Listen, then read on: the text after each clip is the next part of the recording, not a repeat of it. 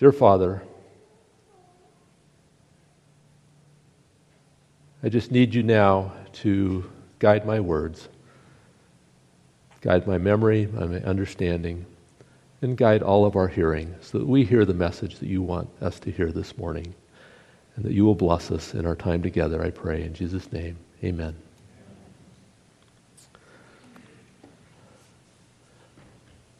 So, I know there are people here who probably know more about Adventist history than I do, but I know there's other people who don't know much about Adventist history. And so I want to talk about that as something that's of interest to me, and hopefully that will be a blessing to you and give you a little more understanding of this church, where we've been, where we're going, and how God has led us in the past.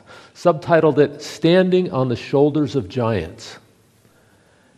And there's a famous quote from Ellen White in her book Life Sketches. It says, "We have nothing to fear for the future, except as we shall forget the way the Lord has led us and His teaching in our past history."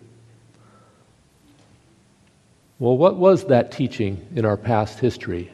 And how did we come to be a part of it? You know, my dad passed away 2 weeks ago on a Sabbath morning. I was already thinking about this sermon before that. I'd been working on it. And as I thought about his life, he was always a Seventh-day Adventist, as was his father before him. Where did it all start?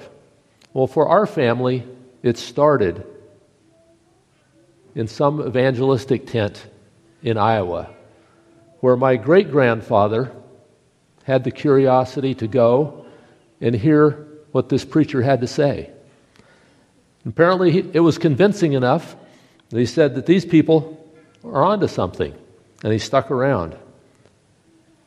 And it's been a blessing to many members of his family.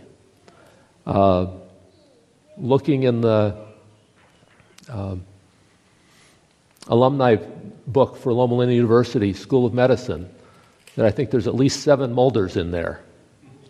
And so God has blessed our family and led us through the Adventist Church and the system that has been set up.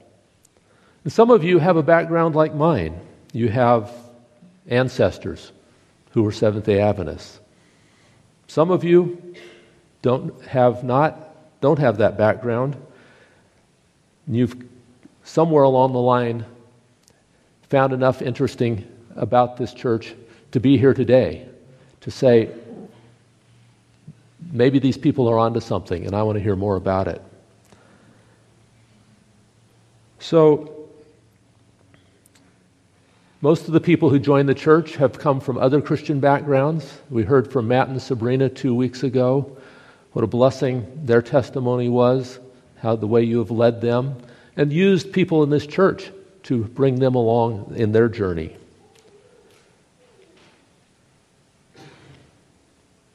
But churches like this don't just happen. They come from somewhere. You know, a book of 28 fundamental beliefs didn't just fall out of the sky and say, this is the way you do church. And here's an organization, here's the headquarters, here's some buildings. Go to it. This came from somewhere. And so we're going to explore a little bit of where that came from.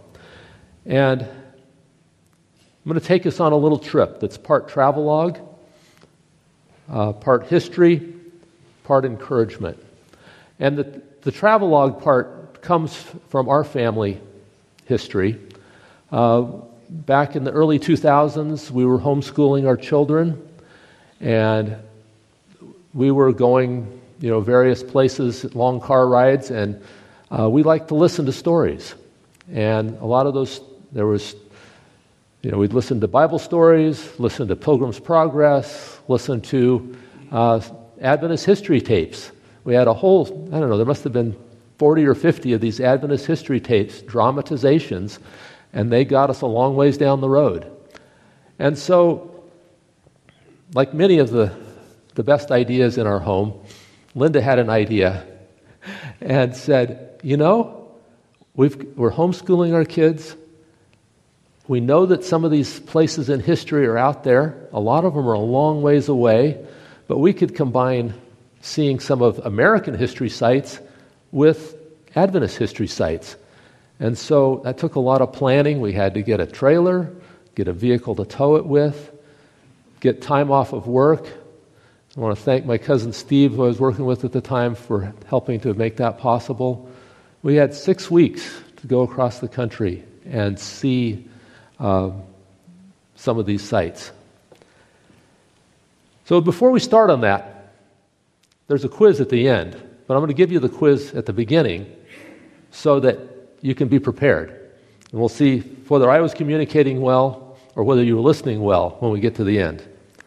So number one, let's see here. What year was the Seventh-day Adventist Church organized? And I'm going to go to the next slide here. What year was the Great Disappointment? Who was the first health reformer among Adventists? And part two, when did it start to become a big deal? Number four, who had a cornfield and what happened there? Where's the first Adventist church that kept the seventh-day Sabbath? And where can you find out more about Adventist history? So stay tuned. We should have answers to all those questions. We'll review them at the end.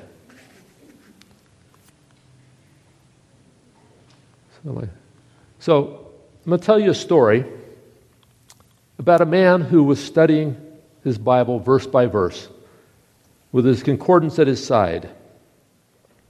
He wasn't moving forward any faster than he felt he could fully understand it. And that was pretty slow for him because he took a lot of years studying the Bible. He must have been running his farm at the same time, but he was a serious Bible student. After years of studying, he came to the conclusion that based on Bible prophecy, Christ's second coming would be about 1843. Central text was Daniel 8:14, which says, "And he said unto me, unto 2,300 days, then shall the sanctuary be cleansed."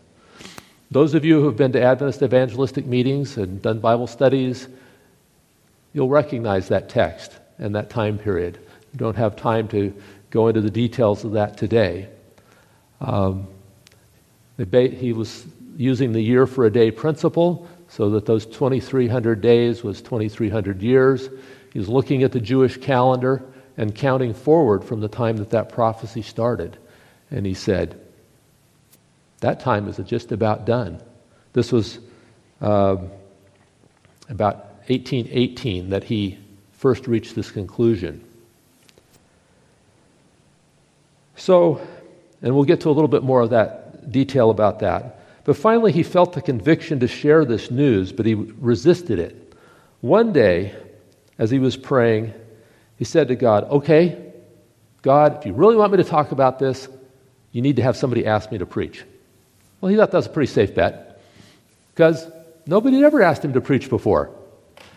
And so, before within the hour, his nephew rides up and says, probably rode several hours to get there, said, "Uncle William, my dad wants you to preach at our church on Sunday. Can you do that?" And he said, he was like, "Oh, God, what are you doing?" And he went, and apparently, as the story goes, he went off into his prayer grove and wrestled with God for an hour before he came out and said, "Okay, I'll do it." And that was the start of something big in a public way. It was about the year 1831 that he began to preach in the towns of New England. His name was William Miller. And we had the chance to visit his home. This is apparently the room where he did a lot of that studying, that desk there. There's some nice people there who will give you a tour, and we heard all about it. He's got a chart on the wall there, it's hard to see, of the Miller timelines and the symbols in the Bible. There's his home. And they went out to preach, which was basically the first angel's message of Revelation. The hour of God's judgment has come.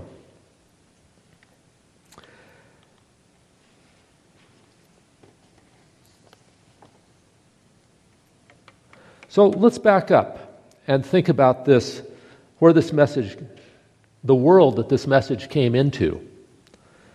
The Reformation was several hundred years in the rearview mirror. The Enlightenment, the growth of science, had led many to question God. Did he exist? Did he care? What was his involvement in the world? Why should we care about him? And a popular belief in the late 1700s was deism. The idea that God was more of a clockmaker who set things in motion but didn't really care what happened after that. And rejected the miracles of Christianity and the supernatural aspects. The French Revolution took these kind of ideas to the extreme. They worshiped the goddess of reason. They promoted atheism. The church took over the church in France and took their lands. They ended up taking the Pope captive, and religion really didn't play a role for a time there in revolutionary France. But the excesses of the French Revolution, and there were excesses if you've read anything about that, led many to question whether human reason was a sufficient basis for civilized living. And it led many to again feel their need for God. And this led to the Second Great Awakening in America.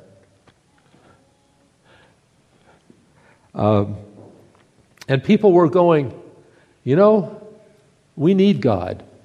Let's see what God has to say for us. And a popular feature of life in that time was going to camp meetings. People would gather, thousands, tens of thousands of people would gather to hear preaching. And to see what God had to tell them. People were being converted. People were turning to God. So at this time, it was actually a good time to be sharing with America about God, because people were interested. God didn't have to compete with cell phones, the internet, Netflix, TV, all the distractions that we have for today that give us something else to look at. In a way, Christianity was one of the main entertainments. At this time, this man, William Miller, had been in the War of 1812, and he had an experience at the Battle of Plattsburgh where he felt that God had clearly intervened to help his side, the American side, win over the British. And maybe God is real. And so he started studying seriously in 1816. By 1818, he had concluded that Christ would come around 1843. But he was fearful to tell others about this, since it meant that Christ would come at the beginning of the millennium, which many people were looking forward to. They were looking forward to 1,000 years of good times before the second coming of Christ. But he's saying, no, it's going to be sooner than you think, right around the corner. So he spent, although he was convicted in 1818, he spent another 5 years before he was convinced enough about it to speak to his neighbors. He really didn't want to be wrong. He didn't want to lead somebody astray, which is admirable. So for another 9 years, he continued to study and talk to his neighbors about it, and was increasingly convicted of his need to share more widely.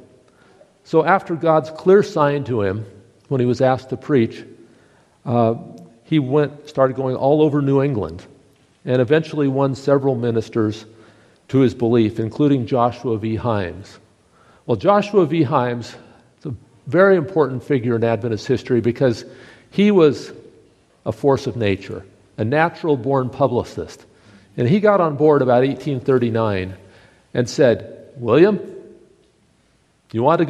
are you ready to go big? Because I'm going to take you big."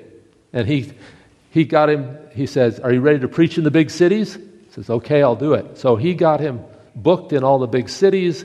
Many other ministers were converted to this idea that Christ was coming in 1843. And it made Millerism and Adventism household words in North America.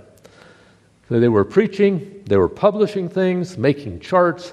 They had some magazines, The Signs of the Times, Midnight Cry, a whole library of books on the subject called the Second Advent Library.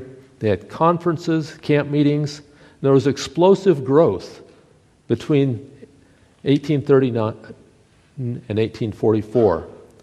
It was essentially a one doctrine message that Christ is coming soon, and you need to be ready. You need to accept that. This was the first angel's message from Revelation 14. Well, their Millerite preaching was initially welcomed in most Christian churches. They said, "Well, that's interesting. Let's hear more about it." But they began to get resistance over the millennium issue and as they saw people losing interest in their churches. And so some believers were disfellowshipped by their churches. They said, "If you're going to keep teaching this crazy stuff, we can't have you be part of our church." And so that led one of the Millerite preachers to come up with the idea that these churches were Babylon. And the second angel message says, "Come out of her, my people. Come out of Babylon." And so they started to share that with their people, and it actually encouraged people to leave their churches. By January 1843, William Miller concluded that Christ's return would be between March 21, 1843, and March 21, 1844. Well, come March 22, they were still there. It was the first disappointment. But they found comfort in Habakkuk 2:3, which says, "For the vision is yet for an appointed time. Though it tarry, wait for it, because it will surely come." It was what they called the tarrying time. They kept studying their Bibles and thinking about it, moving forward. And in August of 1844, a man named S.S. Snow came up and presented the October 22, 1844 date based on his study of the Jewish calendar. Said that the Jewish Day of Atonement, when the sanctuary would be cleansed, fell on October 22, 1844. So they started to preach less than, about 2 months before the date, what they called the true midnight cry. And eventually almost all the Adventists accepted that day as the final answer and prepared for it by making no provision for the future. Their crops were unharvested. They closed their shops. They quit jobs. They gathered in groups. One of the places they gathered was Ascension Rock. This is on the backside of William Miller's farm there in upstate New York. And had a chance to see that. And you can look off in one direction, off over the countryside, and you can just imagine these people standing there, gathered there, probably starting first thing in the morning, all day long, waiting for Christ to come. Imagine how they felt when the sun went down, when the sun rose the next morning, and they were still there. This was their final answer. They said, they were all in on the idea that this is the day that Christ is going to come. And so naturally, it was called the Great Disappointment, because they were sorely disappointed. But it was the start of something big. And this site is preserved today. as the William Miller Home. And although William Miller never became a Seventh-day Adventist, his home, his birthplace and home is memorialized and preserved by the Adventist Church. So after the Great Disappointment, what happened to all these people? William Miller thought maybe there were 50,000 people who had accepted his message. Other people thought maybe 100 or 200,000. Well, most of them abandoned their Adventist faith, slinked back to their churches, or with their tail between their legs, or they gave up their faith altogether. But of those who remained believing in the second advent of Christ, there was three other groups. Joshua V. Himes organized the Albany Conference and tried to get people to kind of agree on what had happened. But apparently there, out of 61 people, there were no two that actually agreed with each other. And so they were a little in confusion, but he did try to organize them, and their basic conclusion was, we were wrong, nothing happened, the end is still near. So they remained Adventists, but they didn't know kind of exactly how to move forward from there. There was a second group who said, yes, we were right about the time. Yes, Christ came, but it was a spiritual return. Well, that led to a lot of kind of issues with fanaticism, charismatic movements. You could kind of make up anything you wanted out of that. But they said, we just didn't see him come, but he did come. And then the group that eventually became the Seventh-day Adventist Church were a few people, might have been only 25 or 50 in New England, who said, we were correct on the time, we were wrong on the event, and that, as we'll see, was something different happened on that day. Well, what was that happened on that day? The very next morning, October 23, 1844, a man named Hiram Edson was praying with some friends in his barn. This isn't his barn, but this is his father's barn on his farm. And this is preserved as an Adventist heritage site to this day. And we had the privilege of going there. And they were praying in the barn, and then they said, well, maybe let's go get some breakfast. I'm not sure. But they walked off through the cornfield, and there's corn growing there to this day. And as Hiram Edson was crossing the cornfield, he says, I was stopped about midway, and heaven seemed open to my view. I saw distinctly and clearly that instead of our high priest coming out of the most holy of the heavenly sanctuary to come to this earth on the 10th day of the 7th month, that is October 22, 1844, at the end of the 2300 days, that he for the first time entered on that day the second apartment of that sanctuary, and that he had a work to perform in the most holy before coming to this earth. His mind was also directed to Revelation 10 with its account of the little book that was sweet in the mouth but bitter in the stomach, closing with the command to prophesy again. So he took that to mean that there's something different had happened, and don't give up, and you need to study this more thoroughly. And they did. He had a couple friends, Crozier and Hahn, who were with him, and they started studying this extensively, and Crozier published on this starting in early 1845.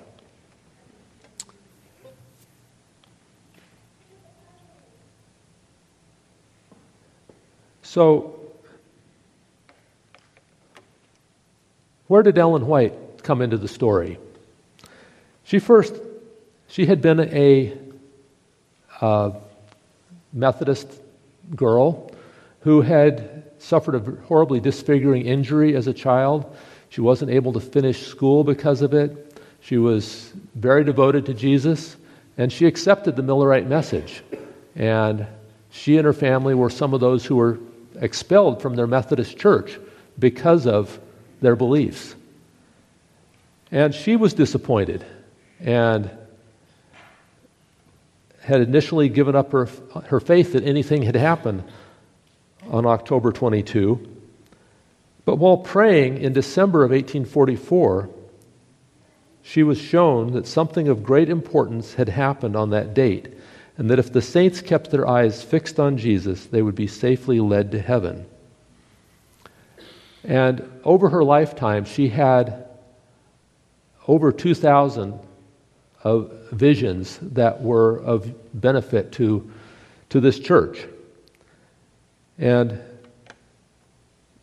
we'll talk a little bit more about her being a founder of the church, but since we brought it up, just say that as the church developed, she was not the one who led the way in developing the doctrines of this church. She, in fact, said that as the brethren were studying things out, she didn't really understand fully, the depth of what they were studying. But then, as they had come to a conclusion, she often received a vision that said, "That's right. What they have said is right, and it's on the right track," and then she would understand it. So don't get the idea that all the doctrines of this church were based on visions of Ellen White. They were confirmed in many cases by visions of Ellen White, but they were not. They were worked out by serious Bible study, and that's a whole other topic. But she was, along with a couple of other people, founders of this church. She married James White, a Millerite preacher, in 1846. She was about 18 years old at that time. So where did the Sabbath come into the picture? Well, if you remember your quiz, here's one of the answers. Washington, New Hampshire. There was a Adventist church there, or at least it was a church where Adventists frequently worshiped. There was a man named Frederick Wheeler. He was an Adventist preacher there. And a lady moved to town, or lived in town, named Rachel Oakes, who was a Seventh-day Baptist. She was a pretty strong personality. And one day, Pastor Wheeler was preaching on the commandments of God, and she stopped him after the service and said, "You shouldn't be up there talking about the commandments of God because you're not keeping one of them." And he goes, maybe you're right. And he studied it, and he started to keep the Sabbath, as did some other people in the community. So that was the first church where the Sabbath was kept, in an Adventist church. There was a man named T.M. Preble in the community who wrote a tract on the subject. And a man named Joseph Bates got a hold of that tract, and he said, "I'm fascinated. I want to know more about this." So he left New Bedford, Massachusetts, and traveled to Washington, New Hampshire, which takes longer then than it does now. He got there at 10 o'clock at night, knocks on Frederick Wheeler's door and says, "Brother, I want to know about the Sabbath." Well, they talked about the Sabbath for 14 hours straight, apparently, as the story goes. And Joseph Bates left satisfied, went home. First guy he sees as he gets back to town is a friend of his, and it says, "What's the good news, Brother Bates?" "Good news is the seventh day is the Sabbath of the Lord our God." And that guy said, "I agree." And after he studied it, and so that's Joseph Bates got a hold of the Sabbath, like he did with a lot of things. When he got a hold of something, it really went places. And so, with time, he shared it with Hiram Edson, who was the man who had the thoughts, the vision about the sanctuary, at what had happened in heaven on October 22. He shared it with Ellen Harmon and James White before they were married, and they started to keep the Sabbath shortly after they were married. And over the next several years, under the guidance of Joseph Bates and Ellen and James White, they worked out a number of the doctrines of the church. And we'll get to that But let's talk a little bit more about Joseph Bates.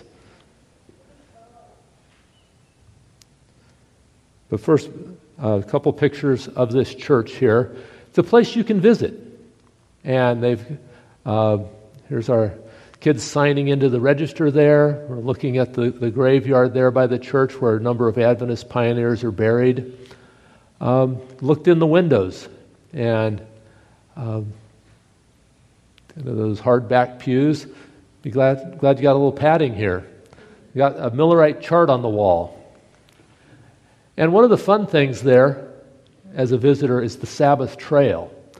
And they've got a number of granite markers with signs with various quotes that have to do with the Sabbath. And there was 15, 20 of these along a mile-long trail. And so you could go around and look at those. Well, we were in a little bit of a hurry, so we ran between signs. But it was just a good way to get the wiggles out along a long trailer trip. So Joseph Bates, sea captain, man who lived more adventure than most of us have had by the time he was 36 years old, when he retired from the sea. He went away to sea at age 15 as a cabin boy. He was captured by pirates. He was impressed into the British Navy. He was imprisoned in Denmark. He was,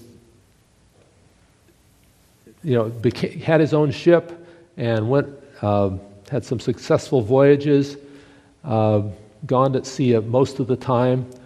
But he was interested in healthful living long before any of the other Adventists were. Before he ever heard about this Second Advent message, he had given up strong drink, and he gave up wine, then tea, coffee, meat, highly seasoned foods.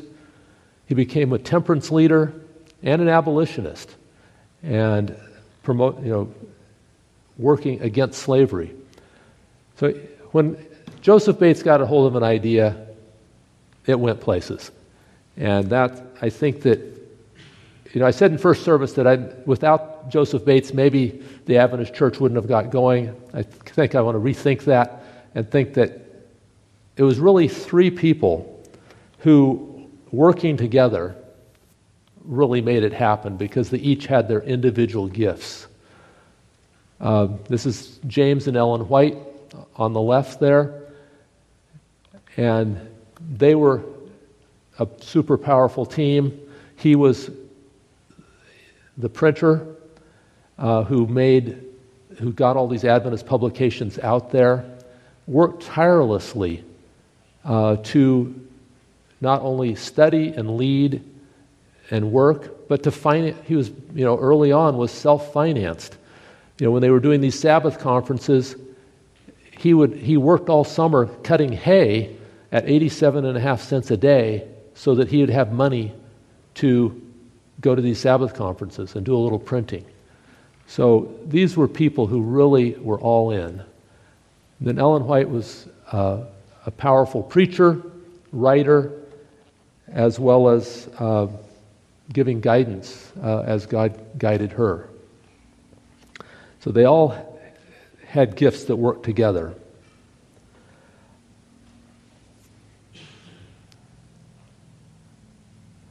One other idea that came into the picture at this time was the idea that not everybody lives forever. The common belief was that at that time was that everybody lives forever, either in heaven or in hell.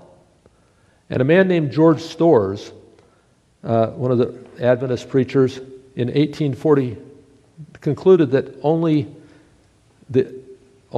have immortality if they follow Christ, so the wicked don't burn forever. Because anything else made God look bad. It was against the character of God to burn people in hell forever. He became a Millerite in 1842 and was strongly advocating this doctrine as well as the October 22 date. And this concept made biblical sense to the founders.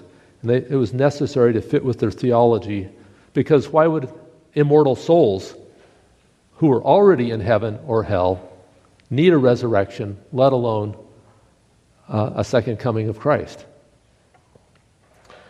So by 1848, there were what they called the pillar doctrines. There were basically 5. 1, Jesus was coming soon.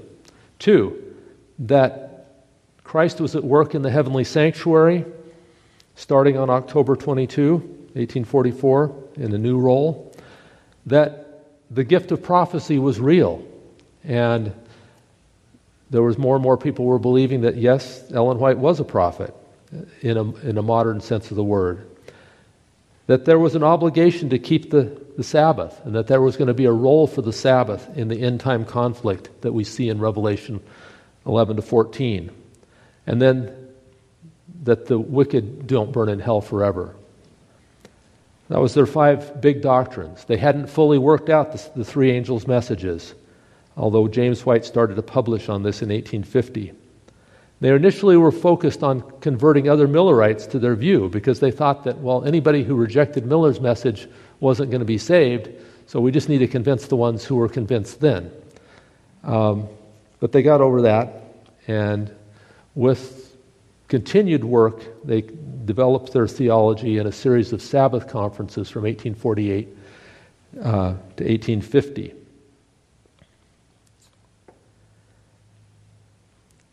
So, how did we get from there to here? Well, the organization of the church, in a sense, started anytime. As soon as you got a couple of people together, you were having some organization, but they started to call these Sabbath conferences, sharing with other Millerites. In 1849, Ellen White had a vision, actually 1848, and she said, God told her that James needed to start printing a little paper to share with people, and that it would, how did it say? It would lead to streams of light going clear around the world, and it would be a great blessing. And these people were very poor. They didn't have money to print papers. They barely had money to eat and to travel to these conferences. But James managed to talk a stranger into printing this paper on credit. And he appealed for donations in the paper, and people sent money so he could print more papers. And it grew from there. The Present Truth was started to be published in 1849, the Advent Review, 1850, the Youth Instructor with Sabbath school lessons for the young people in 1852, and in 1855 they opened a publishing house in Battle Creek, Michigan. Interestingly, this publishing house was not owned by the Seventh-day Adventist Church. There was no Seventh-day Adventist Church. These people were what we call Sabbatarian Adventists. They were Adventists who kept the Sabbath. But there was no official church. In fact, people had real reluctance to form an official church. William Miller, he hadn't wanted to form a new church, and so he never got on board with all this, although they highly respected him, and he passed away in 1849. The others were afraid that if we form a church, we've just been calling people out of Babylon. If we form a church, then we're going to be Babylon. And nobody wants to be Babylon, right? And then some of their backgrounds, James White and Joseph Bates, were from the Christian Connection, which was basically anti-organization. They were like, we don't keep things at the local level. But they started to realize, if we're going to grow, if we're going to be able to spread the good news, we need a little more organization. And the Whites started to writing about this need for gospel order in about 1853.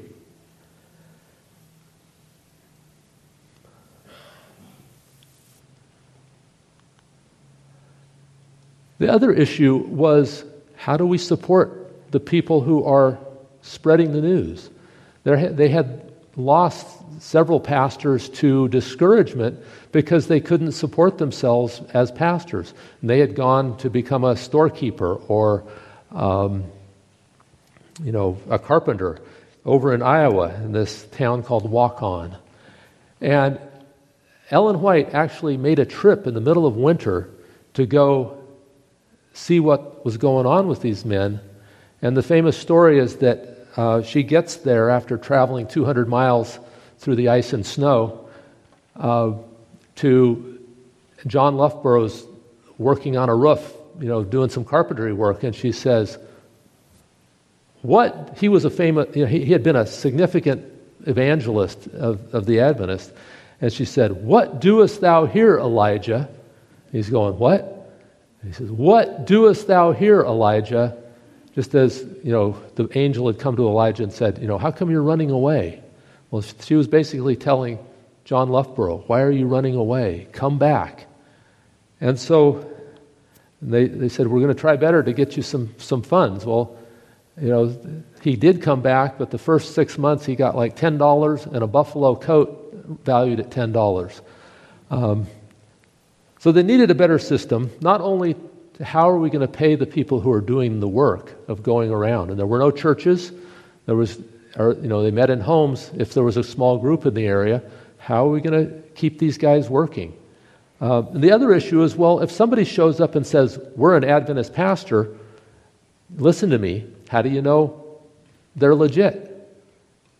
And so that was, how do we credential the ministers? Was the second issue. So regarding the first issue of supporting the workers, in Battle Creek, they started this program called Systematic Benevolence, where people would agree to give a certain amount of money every week or month based on the amount of property they had to support the work. And that was a start. Tithing system that we have today was many years in the future, but it helped to stabilize things. The next year, in 1860, they incorporated the publishing house and adopted the name Seventh-day Adventist. They said, what are we going to call it? If we're going to do some official paperwork, we've got to have an official name. So, and just taking a name was hard enough for them, but they said, okay, that's what we're going to go with. It's probably easier to use that name than trying to squeeze some of the other pillar doctrines into the name of the church. Those were the two most recognizable ones. In 1861, there was a conference of churches organized in Michigan, and then other states organized in 1862. And in 1863, the General Conference of Seventh-day Adventists was organized. Who do you think was the first president? Who was the logical choice? The answer's up there. But who do you have thought the logical choice was? People wanted James White to do it. Said, James does everything. We want it. And James was smart enough to say, no, I don't want this to be my church, my organization, people say I'm doing this for my benefit. Somebody else needs to be the leader. And so John Byington was the first leader. James took a turn later on, a time or two. There was 3,500 members by that time and 30 ministers.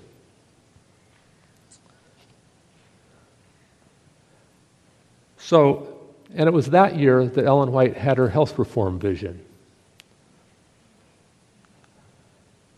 Still to come at this time were the health message, missions, educational system, the medical work that now goes around the world, righteousness by faith message, tithing, and the more extensive organization that we need to support a church of over 20 million people worldwide.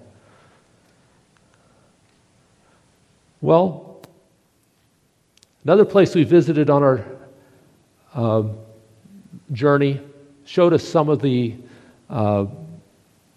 things that about the later part of Adventist history.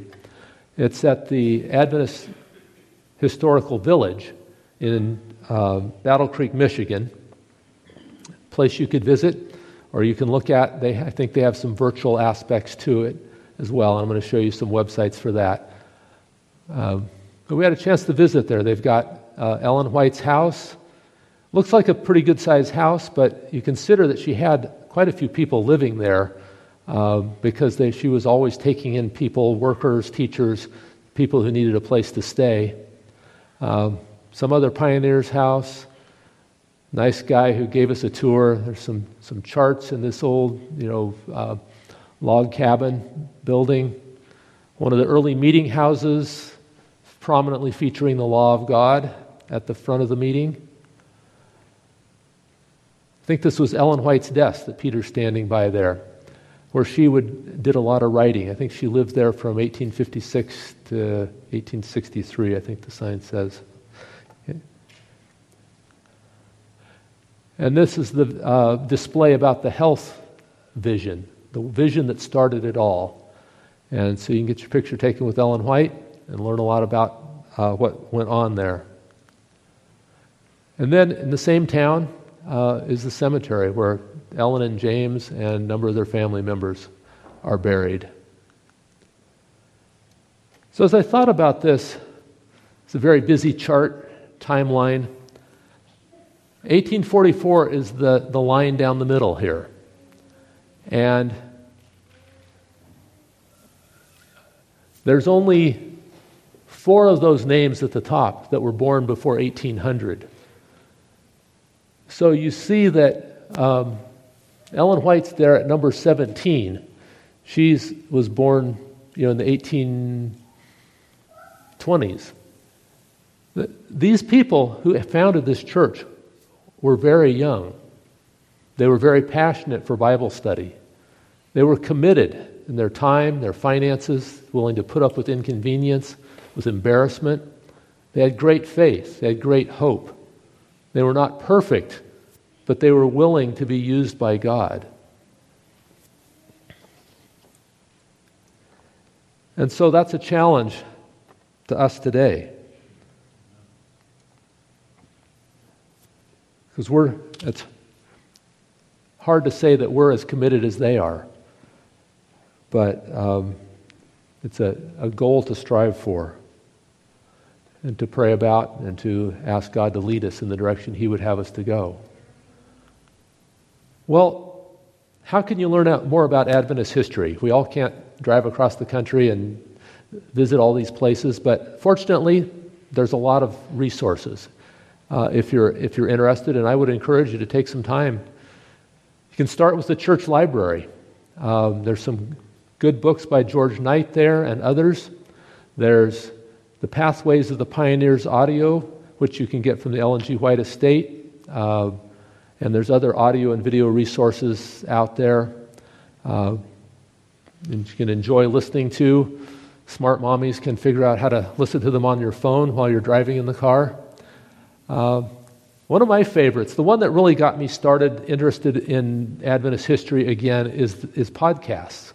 This Adventist history podcast, a pastor, Matthew Lucio, who was a convert to Adventism himself. But he started to go, where did this all start? And so he kept studying, and now it's his thing. And he's trying to explain it to a non-Adventist audience, but he's very respectful of the Adventist pioneers, but he's a little bit edgy, and I enjoy listening to him, and I would encourage you all to take a listen. There's the Adventist Heritage Ministries website, which can guide you to the resources available there. The Washington, New Hampshire Church has a website. Elms Haven, which was Ellen White's home up by PUC, has a website, and you can visit there. The Adventist Pioneer Library has a lot of resources, histories of Adventist pioneers, timelines, audio, video, old books. And that's their Adventist Pioneer Library website. A couple books by George Knight, This Brief History of Seventh-day Adventists, The first part of that was kind of a large part of my content came from that. This is the website for the Adventist History Podcast. But you just look on wherever you get your favorite podcasts and you'll probably find it. Pathways of the Pioneers. This is the Adventist Heritage Ministries website. The Washington, New Hampshire Church, Elms Haven. So, here's our quiz. We gave you the pre-test, same test now. What year was the Seventh-day Adventist Church organized? If you came to first service, don't answer. 1863. What was the year was the Great Disappointment? 1844. Who was the first health reformer among Adventists? Joseph Bates. Somebody's been paying attention. When did it start to become a big deal in the Adventist Church? 1863. Thank you. Who had a cornfield? Hiram Edson. What happened there? Sanctuary was laid before, opened up to him. Where was the first Adventist church where the seventh-day Sabbath was kept? Okay. And where can you find out more about Adventist history? Podcasts. That's a good place to start. But I think different resources appeal to different people. And so I just encourage you to start with something that works for you. So, in closing,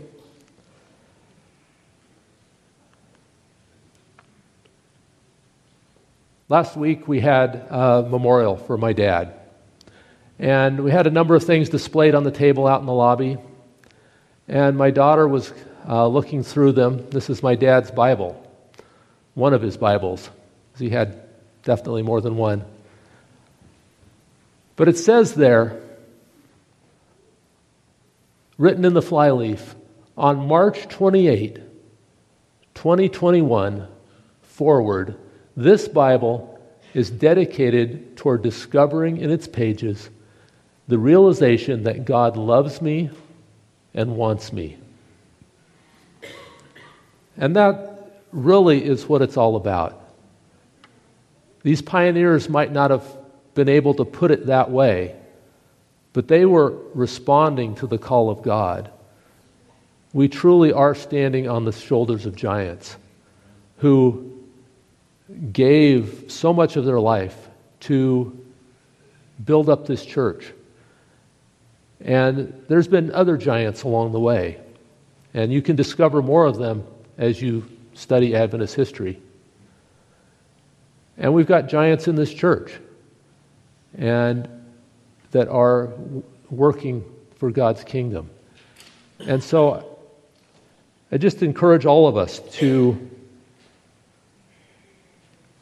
follow God where He's leading us, just as my great-grandfather did when he went to that evangelistic meeting in Iowa, as that evangelist did when he went to Iowa to preach.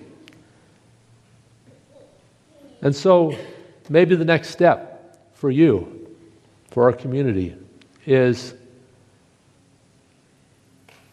sharing the opportunity to hear what Lee Vinden has to say about the revelation of whom this coming week. Try to be here yourself. Try to share it with others. Keep studying and keep following God where He leads you. We're standing on the shoulders of giants. We have nothing to fear for the future, except as we shall forget the way the Lord has led us and His teaching in our past history. Dear Father, we thank You that You do love and want us, that You want to bring us home to heaven with You. And we are just amazed at the lengths that You have gone to make that possible. And we're amazed at the founders of this church who followed Your leading despite the difficulties that they encountered. Lord, we just pray that you will bless each one of us as we follow you where you lead us, and that you will continue to spread these streams of light around the world through various means, and help us to be willing to be a part of that. I pray in Jesus' name. Amen.